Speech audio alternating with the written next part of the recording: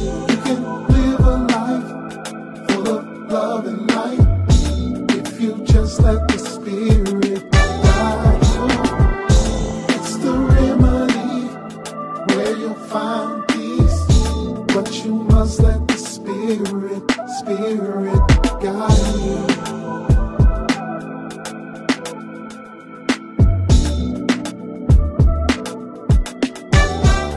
Who made y'all priests?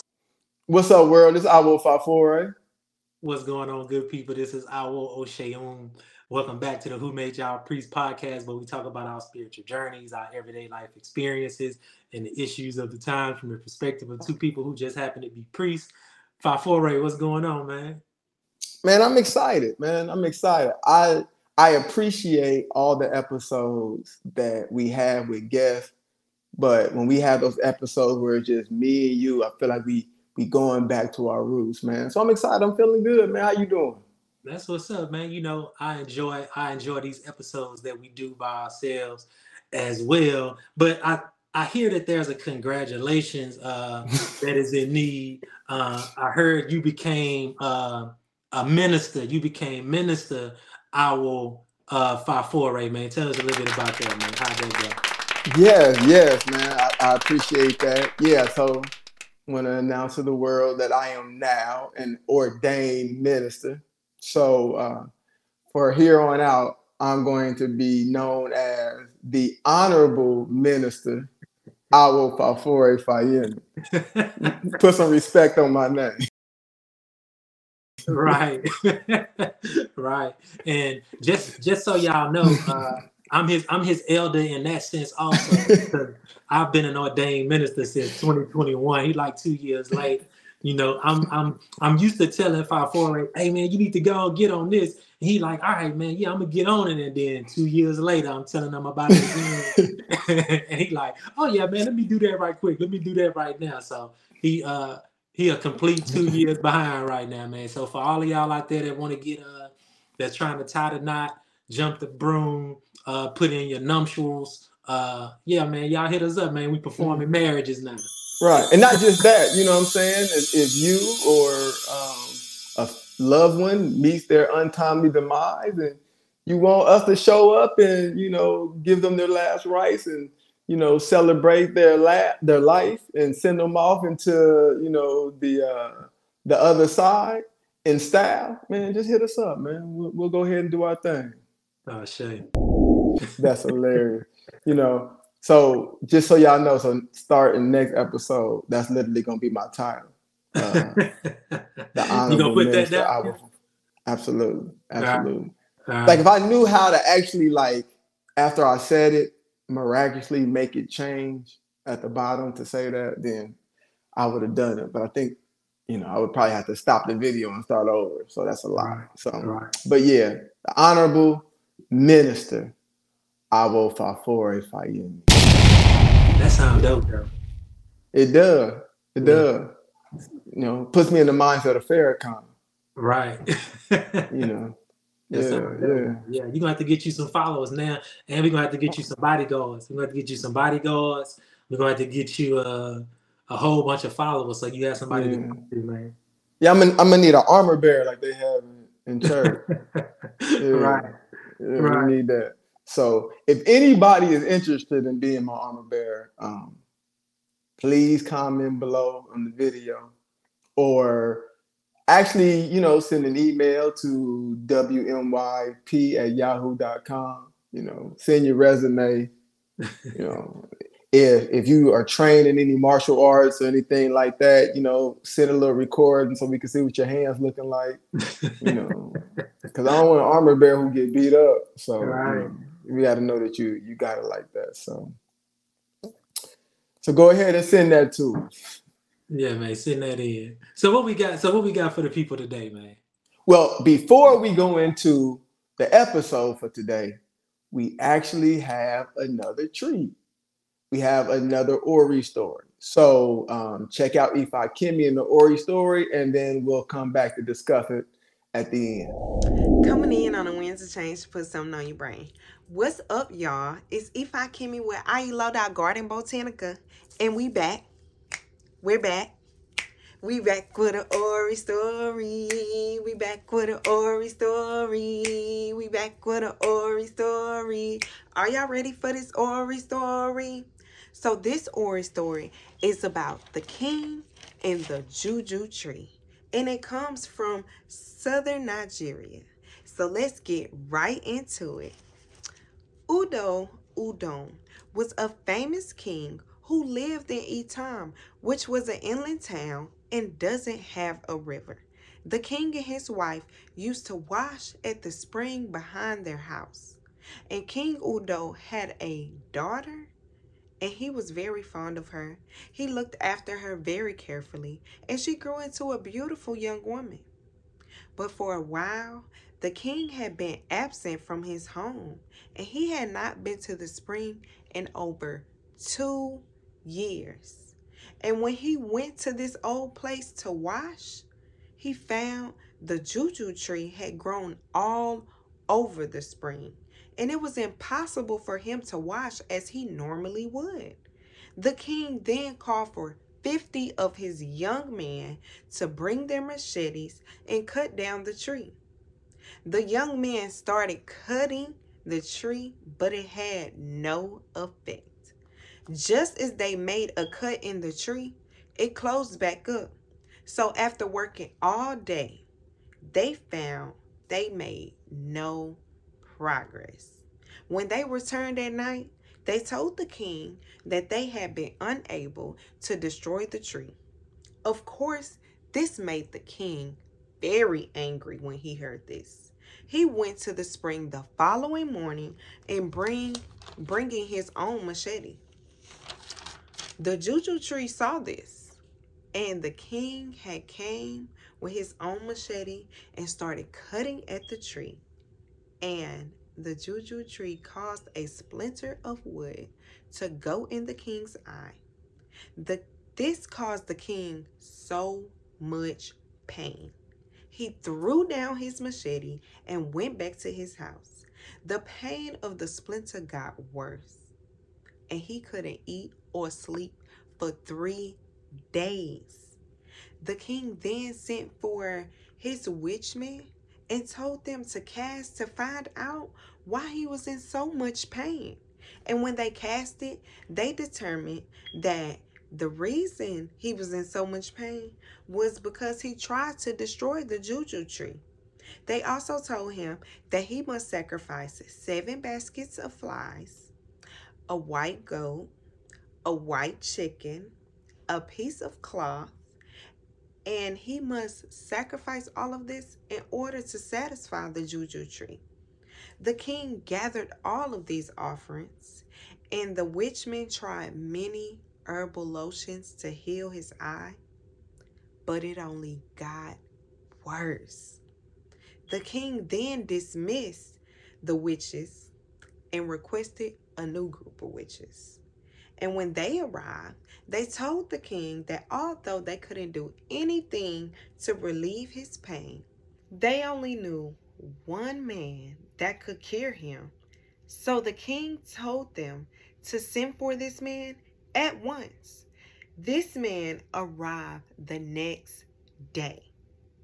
The spirit man said to the king, "Before I do anything to your eye, what will you give me?"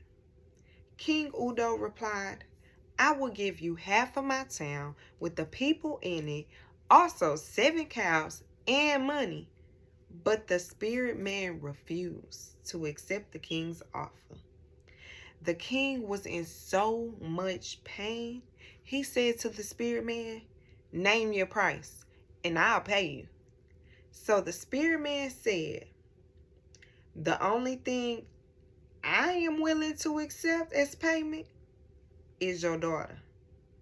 The king cried when he heard this, and he told the man to go away, as he would rather die than to give his daughter away. That night, the pain was much worse than before, and some of his men pleaded with him to take this offer and give his daughter to the spirit man, and told him when he got well, he can always have another daughter. But if he died, he would lose everything. The king then sent for the spirit man again, and he came back very quickly. And with great grief, the king gave his daughter to the spirit man. The spirit man then went into a bush and collected some leaves, which he soaked in water and beat up and smashed. The juice made from the bush was poured into the king's eye, and told him when he washes his face in the morning, he will be able to see what was troubling him and causing him so much pain in his eye. The king tried to persuade the man to stay the night, but the man refused and departed the same night for the spirit land, taking the king's daughter with him. Before the sun rose, the king woke up, washed his face, and found the small splinter from the juju tree that had been troubling him so much. It dropped out of his eye, and the pain disappeared, and he was quite well again. And when the king came to his proper senses, he realized that he had just sacrificed his daughter for one of his eyes. So he ordered there should be a general mourning throughout the kingdom for 3 years. And for the first 2 years of mourning, the king's daughter was put in a fatty house by the spirit man and was getting fed every day. But one day, a skull who was in the house spoke to her and told her not to eat, as they were fatting her up, not for marriage, but to eat her. She then started giving the skull all of her food, and she decided to live on chalk. Towards the end of the 3rd year, the spirit man brought some of his friends to see the king's daughter, and he told them that he would kill her the next day and they would have a good feast off of her. And when she woke up the next morning, the spirit man brought her food as usual, but the skull who wanted to save her life heard what the spirit man and his friends said. So he called her over and he told her what was going to happen later that day. So she handed the food to the skull, and he said, when the spirit man goes into the woods with his friends to prepare for the feast, you must run back to your father. The skull then gave her some medicine which would make her strong for the journey, and also gave her direction to the road, telling her that there were 2 roads, but when she came to the parting of the ways, she was to drop some of the medicine on the ground, and the 2 roads would become one. He then told her to leave by the back door and go through the woods until she came to the end of town. She would then find the road and if she met people on this road, she was to pass them in silence. If she saluted them, they would know that she was a stranger in the spirit world and might kill her. She was also not to turn around if anyone called to her, and to continue to go straight until she reached her father's kingdom. The daughter thanked the skull for his kind advice and set off on her journey. And when she reached the end of town and found the road, she ran for 3 hours and arrived at the branch of the 2 roads. And she dropped the medicine as she was instructed, and the 2 roads immediately became one. So she went straight on and never saluted anyone, turned back, although several people called to her. About this time, the spirit man had returned back from the woods, and he went into the house only to find the king's daughter missing. So he asked the skull, where was she? And he replied, she had gone out through the back door, but I don't know where she went after that. The spirit man, being who he is, guessed that she went back to her father. So he followed her as soon as he could, and he was shouting her name the entire time. And the girl heard his voice. She ran as fast as she could, and she finally reached her father's kingdom and told him to take a cow, a pig, a sheep, a goat, a dog, a chicken, and 7 eggs, and cut them into 7 pieces as a sacrifice to the spirit man, and leave them on the road so that he would not enter the kingdom. The king did this immediately when he heard his daughter say this, and made the sacrifice. And when the spirit man saw this sacrifice on the road, he sat down at once and began to eat. When he satisfied his appetite, he packed up the remainder and returned to the spirit land, not troubling the king's daughter anymore. And when the king saw the danger was over, he beat his drum and declared the future. When people died and went to the spirit land, they could not come to earth again as spirits to cure sick people. And that's the end of today's Ori story. All right, we back. Again, shout out to Ifa Kimi on that Ori story. We appreciate it. So Oseun, that Ori story, the thing that I liked about the story the most, and it's something that you and I talk about a lot, it's about sacrifice. So in the story, it talked about there were 2 sacrifices that were made. Obviously, the initial one that came about in the sacrifice from the standpoint of having to give up his daughter. Mm-hmm. And then the other one at the end in regards to the sacrifice or the offering at the end, so that the spiritual man or whatever, I can't remember what they call him, wouldn't cause any harm. Which, while I'm listening to that part, I'm thinking like, man, he a whole king. He didn't want to have his army out there. But, that wouldn't be the purpose of the story. Right. So anyway, after every story, every Pataki, part of that is about sacrifice, right? There's always a sacrifice that needs to be made. And that could be from the standpoint of the offering or the ebo, the animal sacrifice, or a literal sacrifice of something that you have to change, something that you have to do or stop doing. The thing about the sacrifice of him having to give up his daughter in order for him to be healed from the pain in his eye, like that's a big deal, right? Like that's a huge sacrifice to have to make. Usually when you're in your spaces where you're going through things, right? You're going through issues. The sacrifice that you're going to have to make is going to be big. It's not going to be something that you're going to jump to and be like, oh yeah, I can do that easy. It's going to be an actual sacrifice. It's going to be something that you have to give up that you don't want to give up. It's going to be something that you have to do that you might not necessarily feel like you want to do. But the thing that is standing between us and abundance, joy, prosperity, good health, all the good things is making that sacrifice, right? So either you can make the sacrifice or not. That's your choice.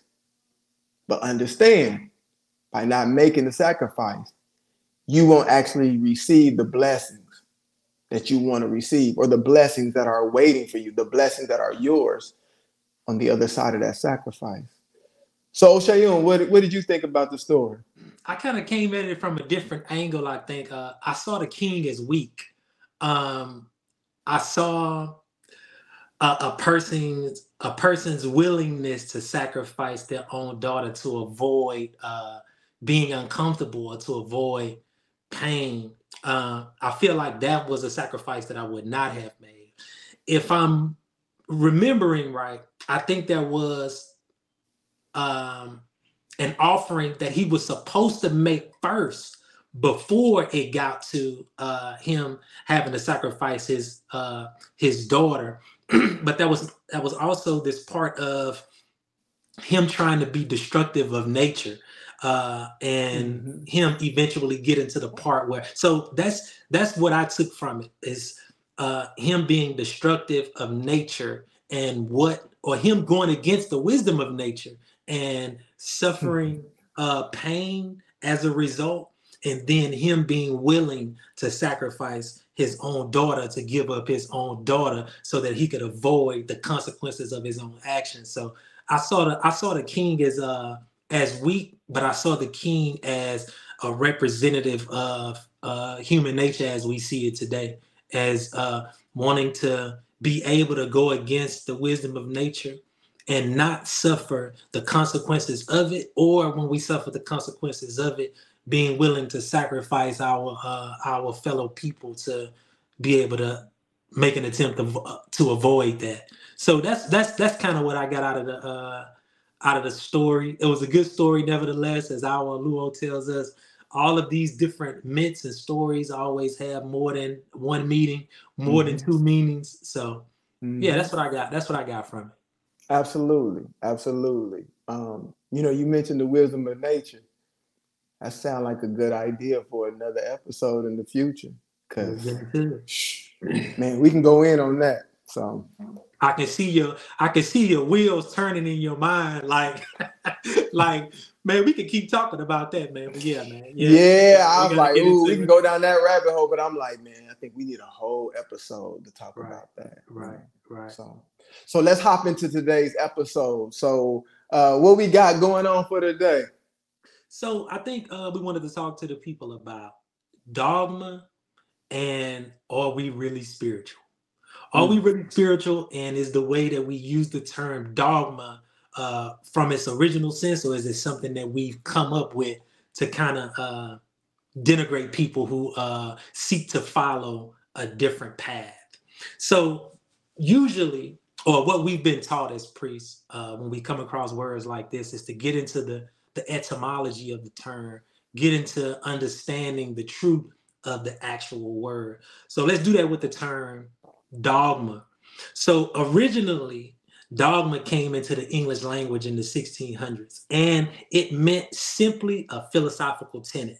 That's the only thing it meant. Dogma meant a philosophical tenet, and it came from a Greek word that meant something that someone thinks is true. That's all it meant. So in the original sense, dogma meant a philosophical tenet or concept that someone thought was true. You and I both come from the lodge, and we both, I don't know if you finished it, I know I didn't. We both started to read Morals and Dogma by Albert Pike in the lodge. And even in that sense, the term dogma meant the philosophical tenets or the philosophical teachings and morals of Christianity. So now the question is does Ifa have dogma? Well, from the original definition of the term, of course it does, because we have to think about concepts like rebirth or reincarnation, metempsychosis, whatever you want to call it. That's something that we have to believe is true and call it a philosophical concept or a philosophical tenet.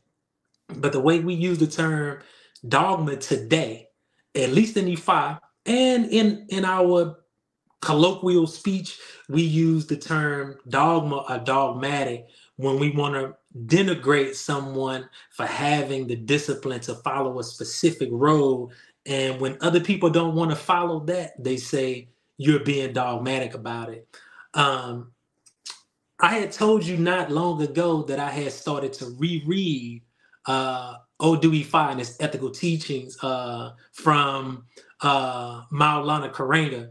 And I think he does a great job of showing that there are certain philosophical tenets that apply to us all, even those that are not in our Odu, because for some reason we've come to the belief that the only things that apply to you are the things that are in your Odu. And I vehemently disagree with that, because there has to be some ethical teachings. There has to be some some morals outside of your Odu that you must follow, because if there was not, there would be no concepts like Iwapele or Iwarere. There would be no concept of the true human being that Ifa calls the Omoluwabi. There would be no concepts like that if there were no morals to follow. What is a good person? What is good character? What is gentle character? Ifa describes those things to us, and not necessarily in our individual Odus. There's also the concept of the good position. How do we get to the good position without following morals, without following ethics? I don't think we can get to that point. So again, dogma in its original sense simply meant a philosophical tenet that someone believes is true. So what you think about dogma, or what are your thoughts about dogma or being dogmatic? The thing that comes to my mind anytime I hear the term dogma or dogmatic, I go back to college and this religion class that I took, and there was a professor that I think he taught the class very well. And the reason why I say he taught the class very well, because it was almost impossible to understand what his own beliefs were. Like, you couldn't tell if he was a Christian or Buddhist, Muslim, whatever. You couldn't tell based upon the way that he taught it. It's like he is presenting the information as presented or as it is, without having any input on its validity, right? So I loved it. But one of the things he talked about was dogma or being dogmatic. And he said dogma was something that you believed, or dogma was believing in something based upon tradition and not upon actual research and study from a personal standpoint. So my grandmother was a Christian, my mother was a Christian, and now I'm a Christian. My great grandmother was a EFI practitioner, and then it followed down the line. All my teaching was just, or all my knowledge was what I was told. I haven't researched anything. I haven't studied anything. It's like blind faith. Mm. So when I got to Ifa and I saw how, I'm going to say, logical Ifa was, that's what really attracted me, right, to Ifa. That I've never been called dogmatic more times in my life than being inside of the tradition by Ifa practitioners. Like, if I had $1 for every time that I was called dogmatic for my plant-based lifestyle, I'd be rich. Now, the thing is that nobody else in my family that I knew, I didn't even know what veganism was right up until 34 years old. At 34, a friend of mine, maybe 33, somewhere around there, started talking about that. I didn't grow up like that. I didn't grow up eating nothing but fruits and vegetables and beans and things of that nature. But when I got the information, I studied it for myself, and it was intriguing enough for me to actually apply. Now, if all things were equal, I would prefer a cheeseburger over chickpeas. If all things were equal, I would prefer French fries over kale. But based upon the information I received, and then when I tried it out, and then as I go to a doctor, holistic doctor, side by side, and working with them for over 3 years, I'm like, yeah, all the information points to this is the way to be. My mom coming off of her medications, other stories that I know from people personally, not things that I saw on YouTube or things that I Googled, but from people that I knew personally, changes they were seeing in their life. I'm like, yo, yeah, this is legit. So what I come to realize in my 10 years of being plant-based or vegan, I know more about that diet than people who have been eating however they've been eating for the past 30, 40, 50, 60 years. Because that's not something that we study. It was passed down to us and we just went with that, you know. And I have a problem, for the lack of a better word, right? I mean, I'm for everybody doing whatever they want to. So maybe a problem is a little bit hyperbolic. I'll say it like this.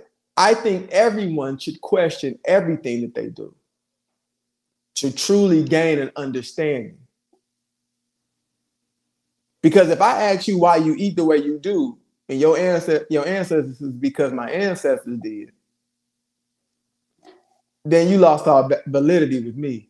Because I can list off, without even knowing your ancestors specifically, just understanding what race you are, what part of the country you lived in, I can list a whole gang of things that your ancestors did that you wouldn't do at all. And I can list a whole bunch of things that your ancestors did that you refuse to do. So, like you said, man, when people say dogma, really the D word that they're looking for is discipline. But their ego won't allow them to say, man, you have the discipline to eat the way you eat. Mm-hmm. You have the discipline to, work as hard as you work, or you have the discipline to study, as much as you study. Whatever that thing that somebody is doing that you want to call them dogmatic for, I think the word that you're really looking for is discipline. Check out the shirt. Stated. Check out the shirt, man. What does it say? You can see it? It says dogmatic, but I can't read the part after the word's too low. So let me tell you what it says. It says, what you call me for doing what you should, but don't have the discipline to do so. Ashe. So, and this shirt was made courtesy of my wife. Y'all check out Earth and Water Clothing Designs. Y'all check out. But yeah, this is what you and I have talked about on several occasions about this, like you call it, the D word, this dogma, this dogmatic word. And you're exactly right. That's what it is discipline. It's discipline. But if you are the sign that's calling people out for going against the wisdom of nature. And people don't want to be called out like that. Because if you stick out like that, and if you get the teaching that veganism or the plant-based lifestyle is the wisdom of nature, and how can you claim to practice Ifa and not walk in the wisdom of nature is a contradiction, then those types of words have to be used. They have to be used. It's the same way that Christian missionaries talk to Africans or about Africans, about the things that they were doing, calling it fetishism, calling it animism, calling it all of these different things, to calling it devil worship, calling it all these different things to denigrate the people that were practicing the things that they wanted to practice. So yeah, I definitely agree with the that definition of dogma. So the way that you defined dogma, is that what you think dogma is? So it's a philosophical question. So I would say dogma is what the etymology says it is, or any word for that matter. But then we get to using it however we want to. And then that then becomes the definition, because definitions change over time. The etymology is what it is. Right. Right. The definition can change based upon how we use it. If we all decide to start calling dogma a style of dress 10 years down the line, that's what the definition gonna say in the dictionary. What I'm saying when we talk about the word dogma is the way people are using it, and I just want to address the way people are using it, where it's being used as kind of almost like an ignorant, blind faith, way of doing things, a way of thinking with no flexibility. Mm-hmm. That's the Right? main thing. That's the main thing. The no flexibility when Right. you are strict and disciplined in what you're doing. That's what the way that dogmatic is being used now is that part. Is the no flexibility part that people are Right. referring to. Right. But let's stick with the whole me being plant-based. Here's the funny part. People that ate ribs with me never called me dogmatic. They always called me disciplined because they remember when I was eating ribs. You know what I'm saying? They was with me at McDonald's. You know what I'm saying? The people, or certain people, only in the spiritual community, mind you, who met me after that, with me being plant-based, now is dogmatic because they don't see the change. They didn't see how I went from here to there. They just see where I am now, right? But I almost don't want to say that, but I'm gonna say it. It's usually never the healthy people who call me dogmatic, right? It's people who visually I can look at and say, ooh, your liver is not functioning like it's supposed to be functioning. Like, ooh, them kidneys is, you know what I'm saying? So forth and so on, right? It's just like rich people who see somebody who's trying to get rich, who is disciplined on their path or their pursuit to that level of achievement. Those rich people don't call those people dogmatic. The people who will call you dogmatic is the people who don't have the same focus as you, who want you to go to the club, who want you to play video games, who want you to come hang out, and you like, nah, I'm over here, I'm doing this, right? Those are the people who usually have those issues. People who are already there, like, I feel you. Right. So here's my question now. See, and this is kind of going. This is still in keeping with what we're talking about, but this is something that you and I have talked about also personally. Is the term that would be used in that case when you are not strictly disciplined and you start to do other things is moderation. And we find in the O Dewey Fi what moderation is. See, this was one of the problems that I started to have with Christians, not with Christianity, but with Christians. Once I started to come out of Christianity, is that we want to define words the way that we want to. Mm-hmm. Why not allow the system that we claim to believe in, that we claim to follow, to define these words for us? Because the way we define moderation is the exact opposite of the way that moderation is defined in the ODE 5. Absolutely. And see, and this is gonna go all the way back to abortion and all of these different things that that for some reason we don't see as immoral or an abomination because it's somehow connected to Christianity in some type of way, but not allowing the actual system to define the words inside the system itself. We are no better than Christians, man. This picking and choosing of what we're going to follow and what we're not going to follow is no better than Christianity. It's no better than Christianity. Even Jesus, when Jesus summed up all of the Mosaic laws in the two laws, love thy neighbor, and what's the other one?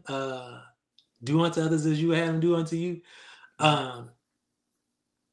Orumila seemed to summarize all of the ethics and the moral teachings in the Odu Ifa in Irosu Iwori when he talks about the good position. It's a summary, it's a summary, it's a summation. It's not him making an attempt to tell you that this is all you have to do. No, this is the foundation of it, which is the same thing that Jesus was talking about, that these two laws, upon these two laws, the entire law is built upon. So what do you think about that, about the term moderation when it comes to going against dogma? So, here's the thing, right?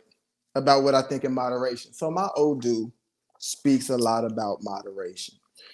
And in trying to understand what moderation is, a lot of people would say moderation was avoiding excess, right? So my thing is, or excessiveness. Well, if we don't know where we're supposed to be, how do we know what is excessive? So first you got to understand that, right? So people would say to me, again, I'm going to stick with my diet, and I'm going to stick with that for a couple of reasons. My natal chart speaks a lot about this. I'm a Virgo sun. I have a Virgo stellium, right? I have Virgo in the 10th house. So there's a lot of things that's associated with where I am and me really promoting health and things of health. Now, I talk about more than just the diet aspect of it. But until we get that part, then I can't go further than that, right? So I also don't use deodorant. I use key lime or a salt stick. You know what I'm saying? But if you eat ribs and you use a salt stick, you're going to be musty. So I can't tell you to use that. You know what I'm saying? I don't use regular lotions. You know what I'm saying? Using Jergens and things of that nature, right? Putting things on the skin. Because your skin is your largest organ. I don't use Crest. And Crest is actually the only toothpaste that I can even remember at this point. But I don't use those types of toothpaste, right? I use toothpaste with all natural ingredients. But again, if you're just going to eat ribs, I can't even get into you to talking about all those things. I use shungite crystals on my cell phone and on my iPad to absorb the EMF radiation. The plants in my house are based upon EMF radiation and absorbing that and purifying the air.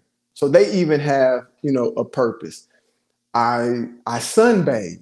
It's all these different things that I do that's associated with health, because when I came here, I decided that's what I wanted to focus on. It makes sense in the natural sense, because when I'm at a family reunion on my father's side, I'm looking around, I don't see hardly any 70-year-olds, right? Let alone 80, 90 on up. My grandfather came to me through a medium saying, hey, I never ate like you did, but you know what? Keep up a good work.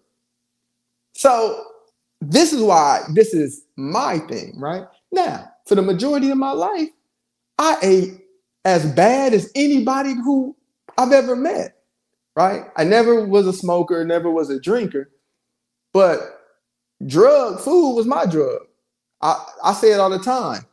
McDonald's was my thing. You know what I'm saying? Fast food in general, but specifically McDonald's. That all beef patty, special sauce, lettuce, cheese, pickle, onion on a regular bun, though. I ain't really do the Big Macs after the McDoubles came out, right? I'm like, let me get that extra patty without the bread. I'm good. You know what I'm saying? But I digress. So moderation, right? The definition of moderation comes through the Holy Odu Torah Irete in the Sacred Ifa Oracle, which was written by my Bagba, which is our Aluo's Aluo. Gives you the definition of moderation. Now, like Oseun said, though, this doesn't matter to people who have the belief that if that ain't your Odu, it don't matter, which I think is Not the correct way to look at it, but there where we have the problem because we can't have a discussion apples to apples if you're like, nah, that's not my Odu. Just like if I'm a Muslim and you're a Christian, we can't really have that conversation because we talking out this different book. So let me tell you what the Odu Otor Irete says Come on with about moderation. It says, Otor Irete, brace up yourself again. If you are born, try to bring forth yourself again. Otor Irete, Amuwan, Amuwan. He who knows moderation will never fall into disgrace. I say, who knows moderation? Arumala says, he who is working. I say, who knows moderation? Arumala says, he who will not squander his money. I say, who knows moderation? Arumala says, he who will not steal. I say, who knows moderation? Arumala says, he who does not owe debts. I say, who knows moderation? Arumala says, one who never drinks alcohol. Let me stop there. Remember when I said you don't know what excessive is? If you don't have a basic understanding of what we're supposed to do and where we're supposed to be. Alcohol is one of the biggest poisons known to man. I don't know how you consume a poison in moderation, but I digress. One who never drinks alcohol. One who never breaks an oath with friends. Otor Irete, one who wakes up very early in the morning and meditates within himself because of activities. Among the thorns and thistles, the young palm frond will shoot out. Jaworo will never use up all his money. Jakoje will never be a doctor. If Isan owes a great deal of money, he will pay the debt. Amuwan is the Amiso, one who has a good sense of what is right. Then it goes on to talk about what the sacrifice is. That's what moderation means. There's some never in moderation. There's some always in the definition of moderation. People use the word moderation like, if I drink a gallon of gin and I drink a gallon of water, that's moderation. it's the middle path. That's the middle path. You know what I'm saying? That's how people use the term moderation. I disagree with that. The Holy Odu disagrees with that. And I think for me, that's enough. Like,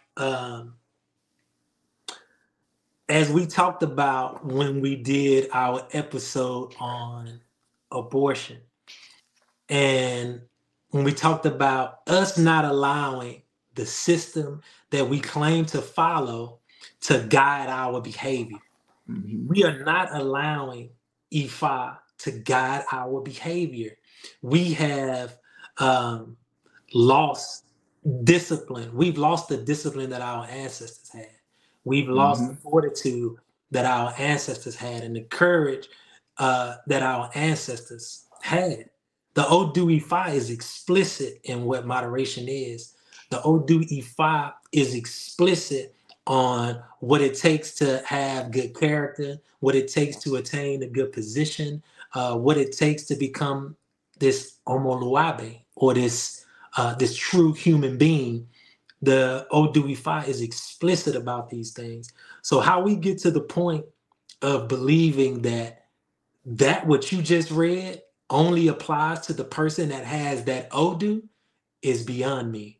Baba Karenga, who wrote the Odu Ifa, his ethical teachings, and I got it right here just in case y'all want to know what it is, but he did a great job of explaining that there's this underlying philosophy inside of the Odu Ifa, that there's this underlying ethical manuscript within the Odu Ifa that is for us all, that's for all of us who claim to follow the spiritual system of Oumila. There's an ethical practice inside of it, and those ethical teachings are not just in your Odu. So then that begs the question, because you mentioned something about spirituality. And so are we really spiritual? Are we really following a spiritual tradition? Or are we attaching ourselves to something African as a display of resistance? Is that something that we're doing? Because if that's what we're doing, it serves no purpose, because you are just a Christian by another name. You are a Christian by another name.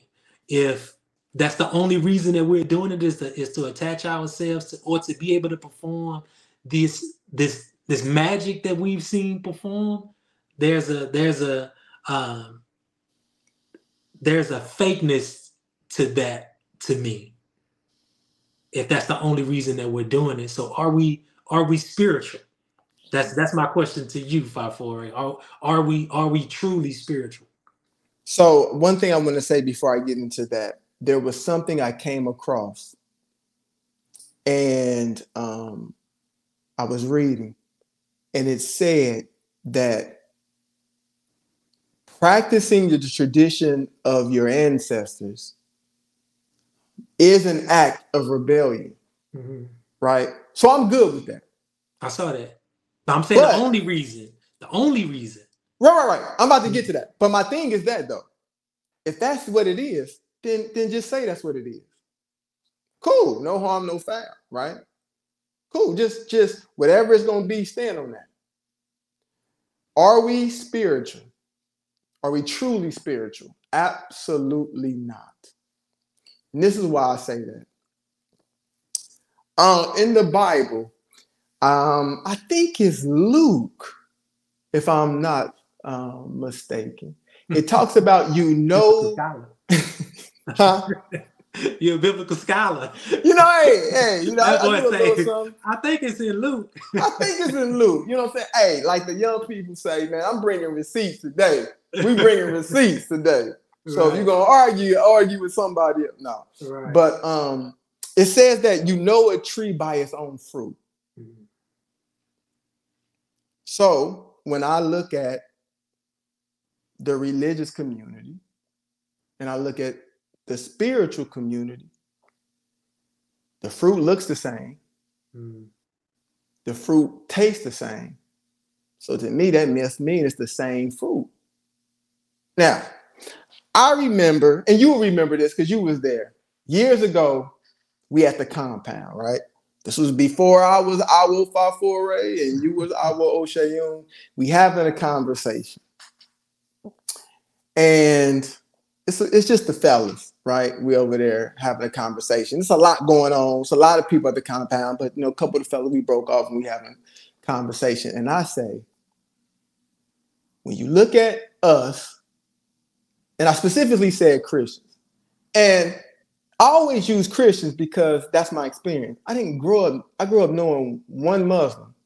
I met my second Muslim when I was 18. You know what I'm saying? So that's just, I don't talk about things that aren't in my frame of reference. So I said that if you look at us and you look at the Christians, there's no difference. Like, we look exactly the same. And there was somebody in particular that was in the conversation that said, I disagree wholeheartedly. A couple of months ago, I'm chopping it up with my boy. And he said, hey, do you remember that conversation we had when you said that you can't tell the difference between us and Christians? And I'm like, yeah. He was like, when you said that, I disagree with you. He said, man, but I've been thinking about that a lot lately. And you were 100% right. What do I mean there's no difference between us and Christians? Well, I think like Oseun was saying, we got to a point where the teachings of Christianity just wasn't getting it anymore. And I don't really think it's the true teachings of Christianity. It was just more the church culture and was being taught in the church. I don't have any qualms with the Bible at all, right? But the Bible isn't taught, right? There's a culture that's taught.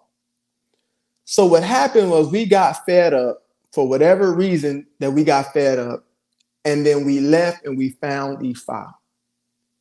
And most of us probably got wowed by divination. Because if you go back and you listen to, or if you've watched, all of the majority of our episodes, when we talk about people and their spiritual journey, divination seems to be always that point that changes things. Mm-hmm. Divination is that thing that hooks us in and pulls us in, right? So we fell in love with divination.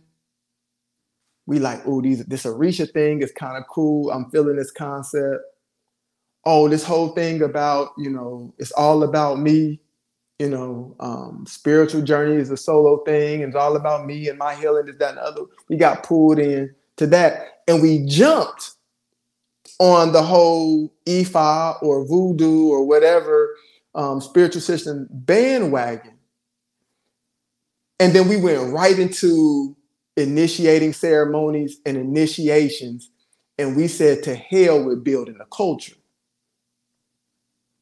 So now we sit here all these years later, and we have divination, some things on the fringes like, Oseun is beauty and, Shango is masculinity, that type of thing. And then we have church culture, because we didn't have a culture, so we just brought in what we knew from the church, because a lot of us came from the church. That's why we're the same. So those old women that's always judging, that's always critical, we got them in E5. We got them in E5. A lot of them are priests, but we got them in E5. That church gossip that go on, yeah, I know it's keep your eyes on your own mat. And we talk about not gossiping, but we got that by the pound in E5. Nobody can judge me but God in the church. We brought that with us, because it talks about not being judgmental. We threw that out the door. We judgmental as hell. The pastor, the deacon that don't think they should stink, we got that in E5. The pastor that that's supposed to be the shepherd of the people came right onto E5, and we became priests and we became chiefs. And instead of being on the same level as the people, because the people are who we are here to serve, we have exalted ourselves above the people. So yeah, it's the same thing. It's the same dogma. It's the same lack of study. And I'm gonna tell you what makes African spirituality attractive or more attractive than Christianity. Because it's just this belief that African spirituality, it's a buffet. You can do whatever the hell you want to do. Just pick a little bit of that. You could pick a little bit of this. Christianity comes across as a little too strict. African spirituality, it ain't no rules. It's feed the Orishas sometimes, and even less than the Orishas, I can feed the ancestors, Airy Blue Moon. And I'm good. I'm gonna hit up a Bembe. I'm gonna go to all of them. I'm good. Like, it's whatever I want. And I don't know how that got promoted and how that came up, but that is how we operate in spirituality. And the moment you tell somebody, hey, we supposed to be Oh, that D word come back again. Oh, now you being too dogmatic.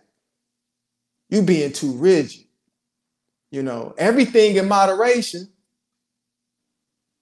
But then when you start being hyperbolic, like, can you smoke crack in moderation? Oh, see, now you just going way out the window. Hey, everything is everything. Go ahead, brother. What you got? Man, so just to answer the question, I would agree with you and say no. Usually when I think about words like spirituality, before even going into the etymology of those words, I like to juxtapose that word to something that we are already familiar with, like religion. So when I was in prison, I had a lot of time to sit still and read. And for the life of me, before we started this episode, I was trying to think of the book that I was reading. And for the life of me, I can't think of the book that I was reading.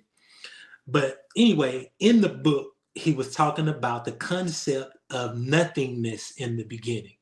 Talking about nothingness. And this is the way he explained nothingness is why I like to juxtapose words first, is the way that he talked about the concept of nothingness. He basically said that nothingness doesn't mean empty. That nothing means no thing.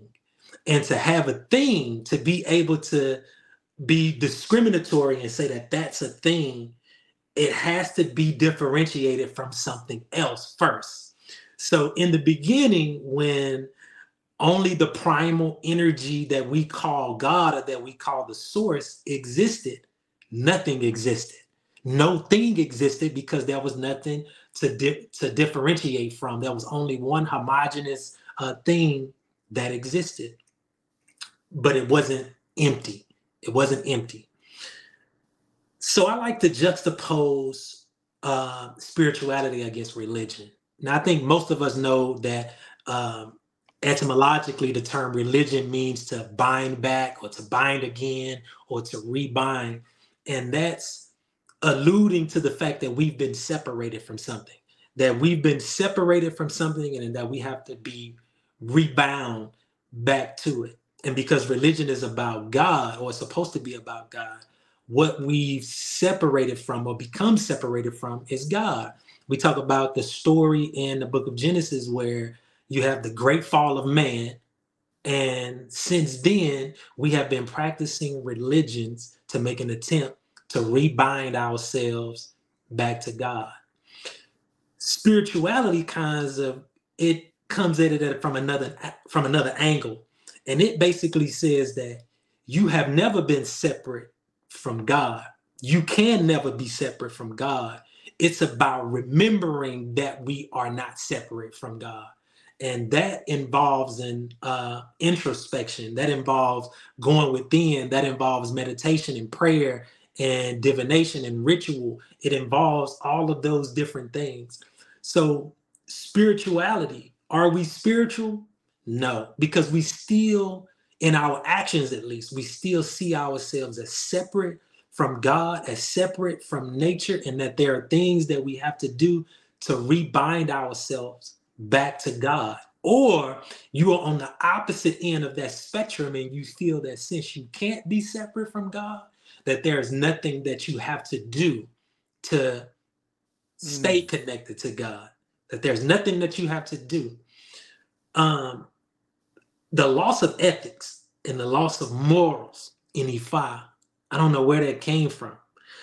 And I'm relatively new. We are relatively new to the tradition, but I'm not new to metaphysics and the esoteric and whatever else you want to call it.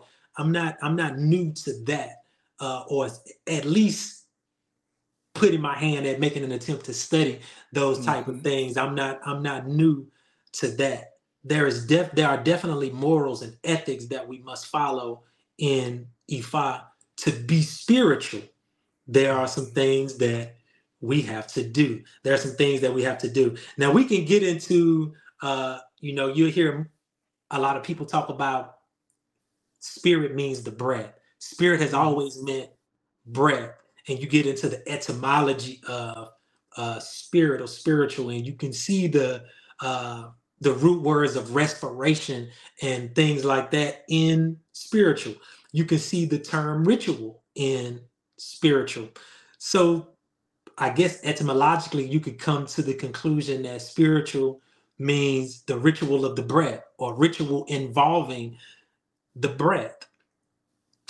And I think this is again where kind of knowing the language of Ifa is beneficial, because we have this concept in Ifa called Emi, and we say that that's the breath, and it is.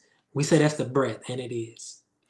But spirituality doesn't refer to the breath, in at least as far as I'm concerned. It doesn't apply to the breath. It applies to what I would call the breather, or what I've seen as the breather. What I mean by that is the breath, Emi, is the physical manifestation of something that is inside of you, which Ifa calls Ami. And this is the breath of life that Olodumare gave to you before your incarnation here. That part is the spirit, not the breath. This breath is the manifestation. That part is, that lets us know that what Olodumare gave to you is still there. Right. So And that's why spirit. in certain things like Hinduism and Buddhism, where they say that until that happens, you're not alive. So if they were pro-abortion, I can receive that, because they don't look at you as an actual living thing until you take that first breath. So let's talk about that then. Let's talk about that. And because I disagree with that, right? And the reason that we've come to that conclusion is because we think about the physical breath. That's why, because we think about the physical breath. But the Odu Ifa says that Olodumare gives you your breath of life while still in the spirit realm. That's when you become a living being, is still in the spirit realm. You become a living being when Olodumare gives you the breath of life. You don't need to breathe in the spirit realm. You don't need lungs in the spirit realm. So obviously there's something else that the Odu Ifa is trying to get us to understand, that this breath of life is this spark that animates the body. It's a spark that animates the body and prepares it for its physical journey here. The breath, our first breath, is the physical manifestation of that which Olodumare gave you is still there, that is present, that it's working, that it's animating. That's so, to say that something is alive once it takes its first breath could make you pro-abortion. That could make you pro-abortion. But I preface it by, if that is the foundation of your spiritual belief, I'm saying Right. I could accept it. I didn't say whether I agree with it or not, because that's not my spiritual system. But I'm saying, if that's your spiritual system, okay, cool. Now, I don't know how your spiritual system are other things, or your foundation is other things, and you have the argument. But I'm saying in that instance, I understand the argument. Right. Yeah. Because I think we made an attempt to help people understand that what we think, that we're not trying to palm it off on you, that this is just what I think. I personally, if you had 75 abortions, I wouldn't look at you any different. What I'm saying is that if we claim to believe in a spiritual system that seems to be anti-abortion, how can you claim to practice that and at the same time say you're pro-abortion? That's my thing. Is the wishy-washy? Is the, like Jesus said, it's better to be on one side or the other. It's better to be good or evil than to be lukewarm. Pick a side. Pick a side. And that's my thing. And again, we're not judging for you to be on that side, because I'm a priest and I'm lukewarm on a couple of things. Listen, I'm gonna shoot it to you straight. Right. I'm gonna shoot it to you straight. It's a couple of things I'm lukewarm on, right? But it's lukewarm from the standpoint of, and I'm not gonna ever lie. I'm gonna keep it 100. I know this is what Ephi says, and I stand on what Ephi said. Just today, in the physical, Right. Avo Fafore is with that 1,000%. Jimmy just not doing that today. Right. Not today, huh? Not today. Right. And I can respect that. Right. Jimmy got some things that he's still working on in a couple of areas where I'm like, I know that's what the case is, but today I can't physically move myself in that space. But what I'm not going to do is I'm not going to lie and I'm not going to tell you that's cool. I'm not. Somebody might see me, I gave that up for good in 2023. Last year, I said it many times. I'll say it again. I had my worst year of veganism last year. I didn't eat meat or dairy, anything like that. But I had me some more Beyond burgers and fries that I should have had. Now, I never tell people, oh, man, it's cool if you do it every now and again. Because, no, that ain't the truth. Poison is poison is poison. Right. No amount of poison is cool. Right? I didn't game myself like, hey, because I can fast, because I go through these detoxes, because I got a cabinet this big with herbs, I'm going to be all right. Right. Now, I know in real life, not necessarily, but it's a risk that I've decided that I can take. Now, I know that's a little bit of bullshit wrapped up in there too. Right? Right. But I'm going to keep it a buck though. Yeah. Right? I'm not going to ever do something just because I'm just completely ignoring the information. That ain't me. I'm not married to no thing, no idea, no ideology, none of that. As soon as I get some information, I'm a shift.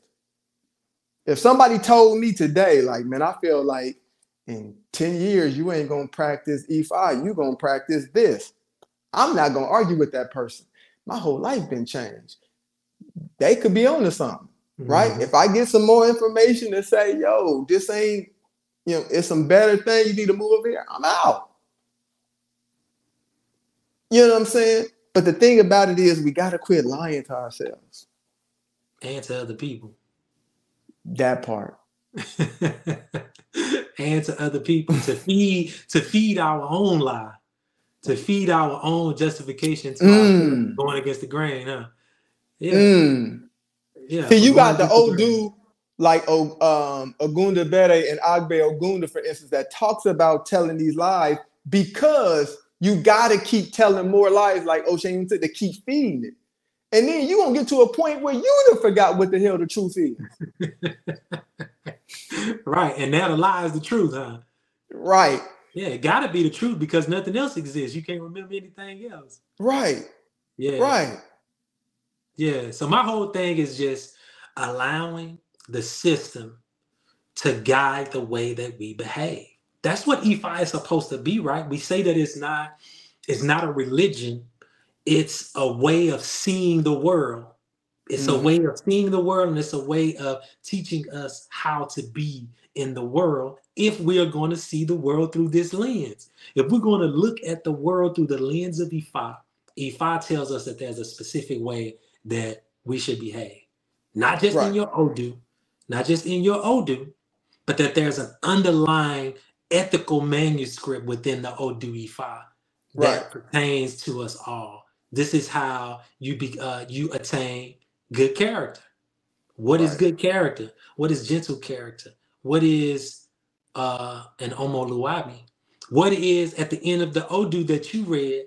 It says something about doing things right. What does that mean? What does right look like from the perspective of Ifa? Not from a judgmental standpoint, but from the standpoint of Ifa, what does right look like? What does right mean? Right. You know what another thing too that gets me is our use of the word judgmental. Like, how are you in a position to help your brother? if every time you say left and the other person says right, they being judgmental. Right. Mm. You know, I thank God every day. Well, maybe not every day. A lot of days. I thank my Ori, my ancestors, and all the benevolent forces for blessing me with my brother here. Because when I tell you, he don't let me color outside the lines a little bit, he gonna be like, whoa, hey, hold on. And sometimes when see, y'all see Oseun on the screen. And then there's people who have seen him out and about, right? You getting Owl Oseun, right? You're getting the rough ashlar that has the edges been smooth, and you see the perfect ashlar, right? I know Sam. Right. I know Sam that went to prison. I know why Sam went to prison. I know where Sam's from, right? So he don't be like, hey, my brother, I just want to let you know that first and foremost that I love you, and I hope that you take these words that I give you in the spirit in which I'm giving. Man, what the hell you mean? Right. No, man, you tripping because you got to be. It be that, right? It be that, and I am so grateful for those exchanges because even if and when in them exchanges I'm right, I still learn something. I still learn that I might be right in this instance, but there's some areas for improvement, if nothing else. Mm. And then I've learned I've been completely, you know what I'm saying, out of line. So yeah, I gotta tweak that all the way through. I'm grateful for having. I couldn't imagine walking through this space without him and just a few other people who gonna give me that. Listen, I ain't about to do all the sweet talking because you already know the vibes. But look, this is what it is. But you got people out there that you can't. Nobody can say anything to them, and nobody does say anything to them because you're gonna hide behind the whole thing of being judgmental. Mm-hmm. Meanwhile, your ass is as judgmental as they come. Mm-hmm. And I think that's the problem. I think what the problem is you actually see yourself because you know how you are. Project. So exactly, you projecting. See, thank you for giving me them ACT words. You projecting, right? So check yourself, man. We got to come off of that, man, because there's no growth and evolution. If we are to believe that a lot of the experiences that we are having with people on this earthly realm are people that we had a relationship with in heaven, then they definitely came here to check you. Mm-hmm. Because if they're not pushing you, then what they here for? Mm-hmm. Mm-hmm.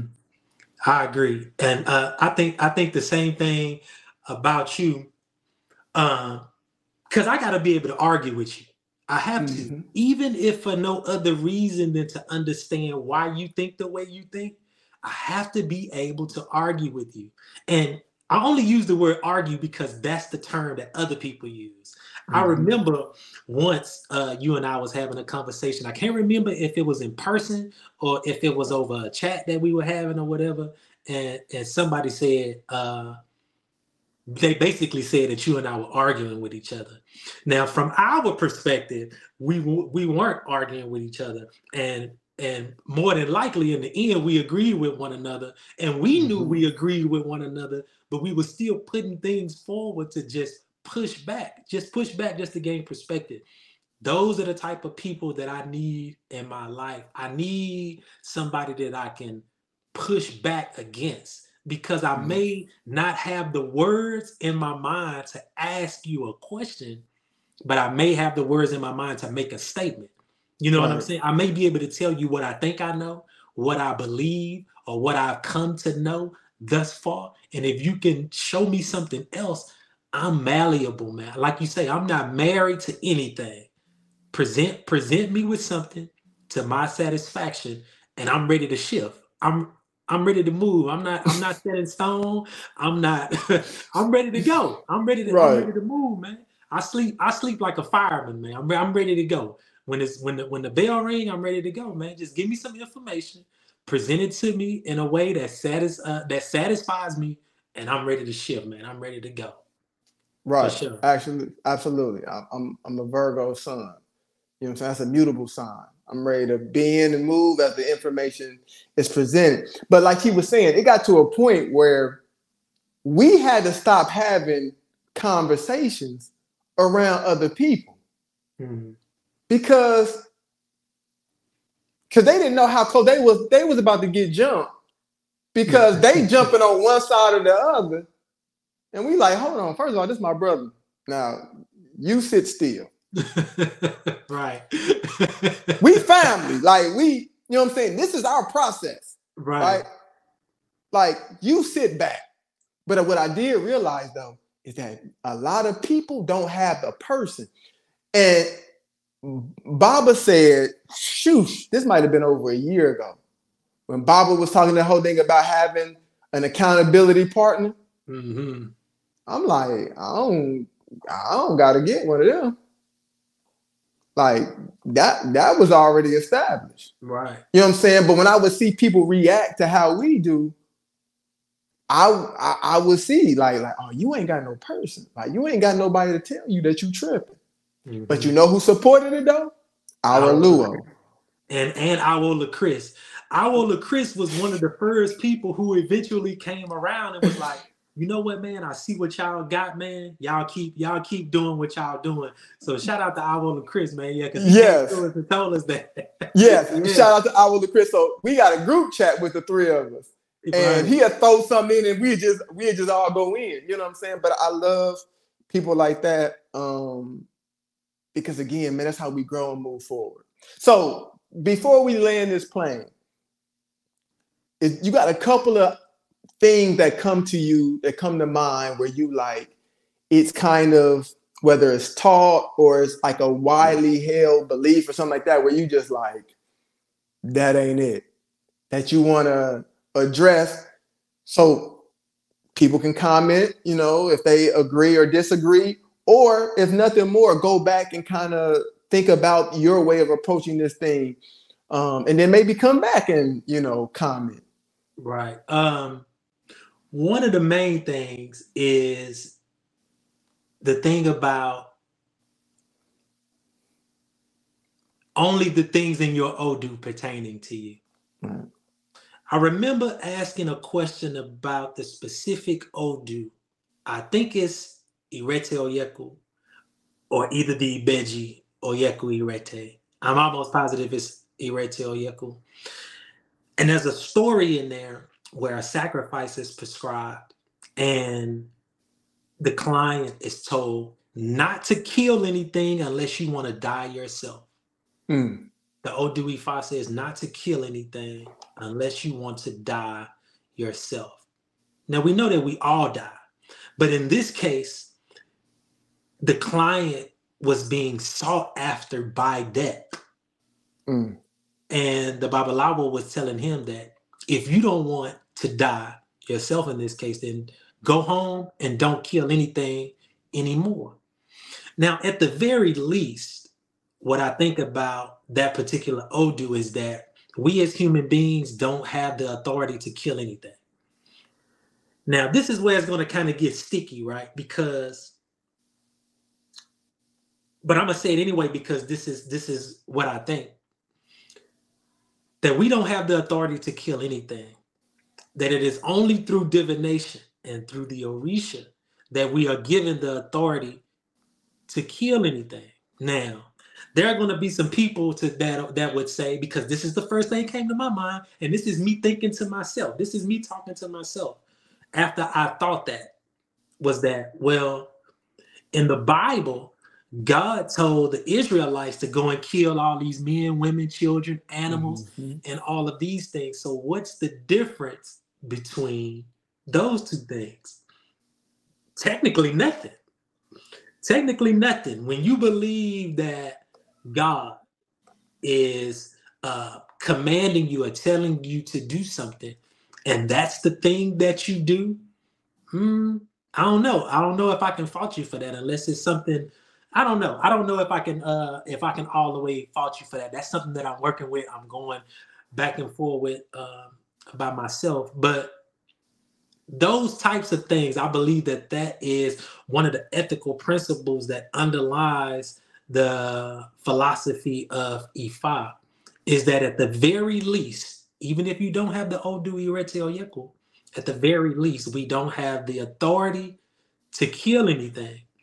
Going further than that, that means that we should not be a part of a market that that lends to anything being killed without sanction from Ifa or the Orisha. Mm-hmm. And this again goes back to the plant-based thing, not so much about the health that I know that you're more concerned with, but more about building up karma. Building up karma and not killing anything. You know, Pythagoras, when it's the Rosicrucians taught that Pythagoras went to Egypt and learned at the feet of the priests in Egypt for about 20 years. And that when he was given permission to go back to his homeland and teach those principles, building his own school. In that school, he also taught at least vegetarianism on the basis that if we continue to kill those species below us, that we will continue to kill ourselves. So it seems that all of the traditions, the original traditions that came out of Africa, all taught at least vegetarianism and veganism. You can see Pharaoh Akhenaten in one of the steels offering bread to the sun, not meat, but bread to the sun. So it's those type of things. That one thing that the ethics of one particular Odu doesn't apply to you if that's not your Odu. That's something that I disagree with. Yeah. What about you? What about you? What's one thing that you feel like that's either taught, not taught, whatever that you disagree with that people may find controversial? Well, just quick comment on what you just said. I'm 50-50 with the health and being good stewards of the earth and me being plant-based. I know you are. I only speak the health part is because I figured I would play on people's selfishness and people's vanity. Right. To, be the reason why they go that route, as opposed to it's causing the destruction of the planet. The powers that be know that. That's why you got all of these mock meats and stuff coming out, right? Because they understand that this isn't sustainable, because this was never meant to be what we do. The thing that we do that's dogmatic that gets me is we talk about the Orishas like they're people. That's the thing where I'm like, I wish we get a better understanding on that. You hear people say things like, I'm having this issue or I'm having this issue because Shango is mad at me. Shango does not have the capacity to be mad at you. The Orisha is a force of nature. Now, what the issue is, why you think Shango is mad at you, is maybe because you lack the faith and courage to do what it is that you need to do. Maybe the issue is not Oseun is mad at you, it's that you just, there's no fun, there's no joy, there's no sweetness in your life. You get that right, then you won't have certain issues. But Oseun isn't a human, right? Doesn't have the ability to get mad at you. These things are, like I said, forces of nature. They are energies. These same energies reside within you. That's why we have the ability to manipulate these things. because it's something that is within us that we're manipulating, not something that's external to us. Mm. So when we understand it from that level, then we're able to actually work with these things better. Because if you're running around thinking that Ogun is mad at you, you're not going to get anywhere, Mm. right? So, that's one of the things that I wish that, or that I hope people study and people are able to apply those teachings and understand. If you agree or disagree, leave a comment. If you think Ogun gets mad at people, then make a comment, tell us that, and then tell us why. Right. Why do you believe that? And if you got an Odu, that's even better. But if not, just whatever it is you have, whatever information you have, even if that's because my Luo told me so or my godmother told me so, then say that. Again, this isn't about judging one another. This isn't about ridiculing one another. It's about steel sharpening steel, and all of us getting better. Mm-hmm. But one thing I wanted to do, because you brought up the good position multiple times, I actually wanted to read that Odu I got from it the right Sacred here. Ifa Oracle. Well, go ahead. I turned it to this right before we started. See, boy, my Ori be on point sometimes, man. Sometimes, It do. Your when Ori I, always be on point.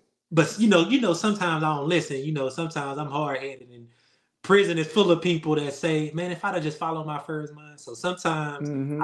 I try to follow my first mind. But yeah, something told me to turn to this. But if you got it, you can read it though. Unless you want me to read it. Go ahead. It says, let's do things with joy. Those who wish to go may go. Those who wish to return may return. Definitely, human beings have been chosen to bring good fortune to the world. Omniscience, the diviner of Orunmila, divine Fafore Orunmila, who was told that human beings would come and ask him a particular question. He was advised to offer a sacrifice of fish and 200 grains of cornmeal. Orunmila heeded the advice and performed the sacrifice. One day, all kinds of people, including robbers and other evildoers, gathered themselves together and went to Orunmila to complain that they were tired of going back and forth to earth, Orunmila. Please allow us to take refuge in heaven. Orunmila said that they could not avoid going to and coming back from the earth until they had attained the good position that Oduduwa had ordained for every individual. Only then could they reside in heaven. They asked, what is the good position? Orunmila asked them to confess their ignorance. They said, we are ignorant and would like to be given knowledge by Olodumare. Orunmila said, the good position is the world, a world in which there will be full knowledge of all things, joy everywhere, life without anxiety or fear of enemies, attack from snakes or other dangerous animals, without fear of death, disease, litigation, losses, wizards, witches or Eshu, danger of accidents from water and fire, without the fear of misery or poverty because of your inner power, good character, and wisdom. When you refrain from stealing because of the hardship the owner suffers at the disgrace with which this behavior is treated in the presence of Oduduwa and other good spirits in heaven, who are always friendly and often wish us well. These forces can turn their backs on you and allow you to return to the darkness of the world. Bear in mind that you will not receive any favors, and whatever is stolen will be repaid. All evil acts have their repercussions. Individually, what will be needed to attain the good position is wisdom that can adequately govern the world as a whole, sacrifice or cultivating the habit of doing good to the poor or those who need your help, desire to increase the world's prosperity rather than destroying it. People will continue to go to heaven and return to earth after death until everyone attains the good position. There are a lot of good things in heaven that are still not available on earth and will be obtained in due course. When all the children of Oduduwa are gathered together, those selected to transfer the good things to the world are called Inian, or human beings. Mm. Now, there's a lot in this verse. There's a whole lot in this verse that we probably could do another episode on about what it means, what this means for us as a collective, what it means for us as an individual. does anyone cross the finish line first? Or do we all have to attain the good position before we can get off of the wheel of rebirth or reincarnation, metempsychosis, whatever you want to call it? There's a lot in this verse, but the main thing is to understand that there are ethics and morals that must be followed before we can attain the good position. This means that the Odu Ifa is an ethical manual showing us how we're supposed to behave and be while we are here to attain a good position. And I think that is a perfect place to stop. Think on that, people. Man, we appreciate y'all as always for spending time with us, man. Hopefully you enjoyed this episode. I really enjoy these episodes where it's just the two of us. I enjoy the other ones, obviously, but man, we're just the two of us. We able to go in, able to go back and forth. And man, hopefully y'all learned a lot, man. Those two old dudes speak a mouthful. They talked about in what Oseun just read, pretty much how we've been ending the episodes this season, which is, man, life is for the living. We all came here to have an experience, no matter what that individual experience happened to be, man. We came here to live that. So live it to the fullest, have the experience. As always, live life out loud and on purpose. Until next time, we love you.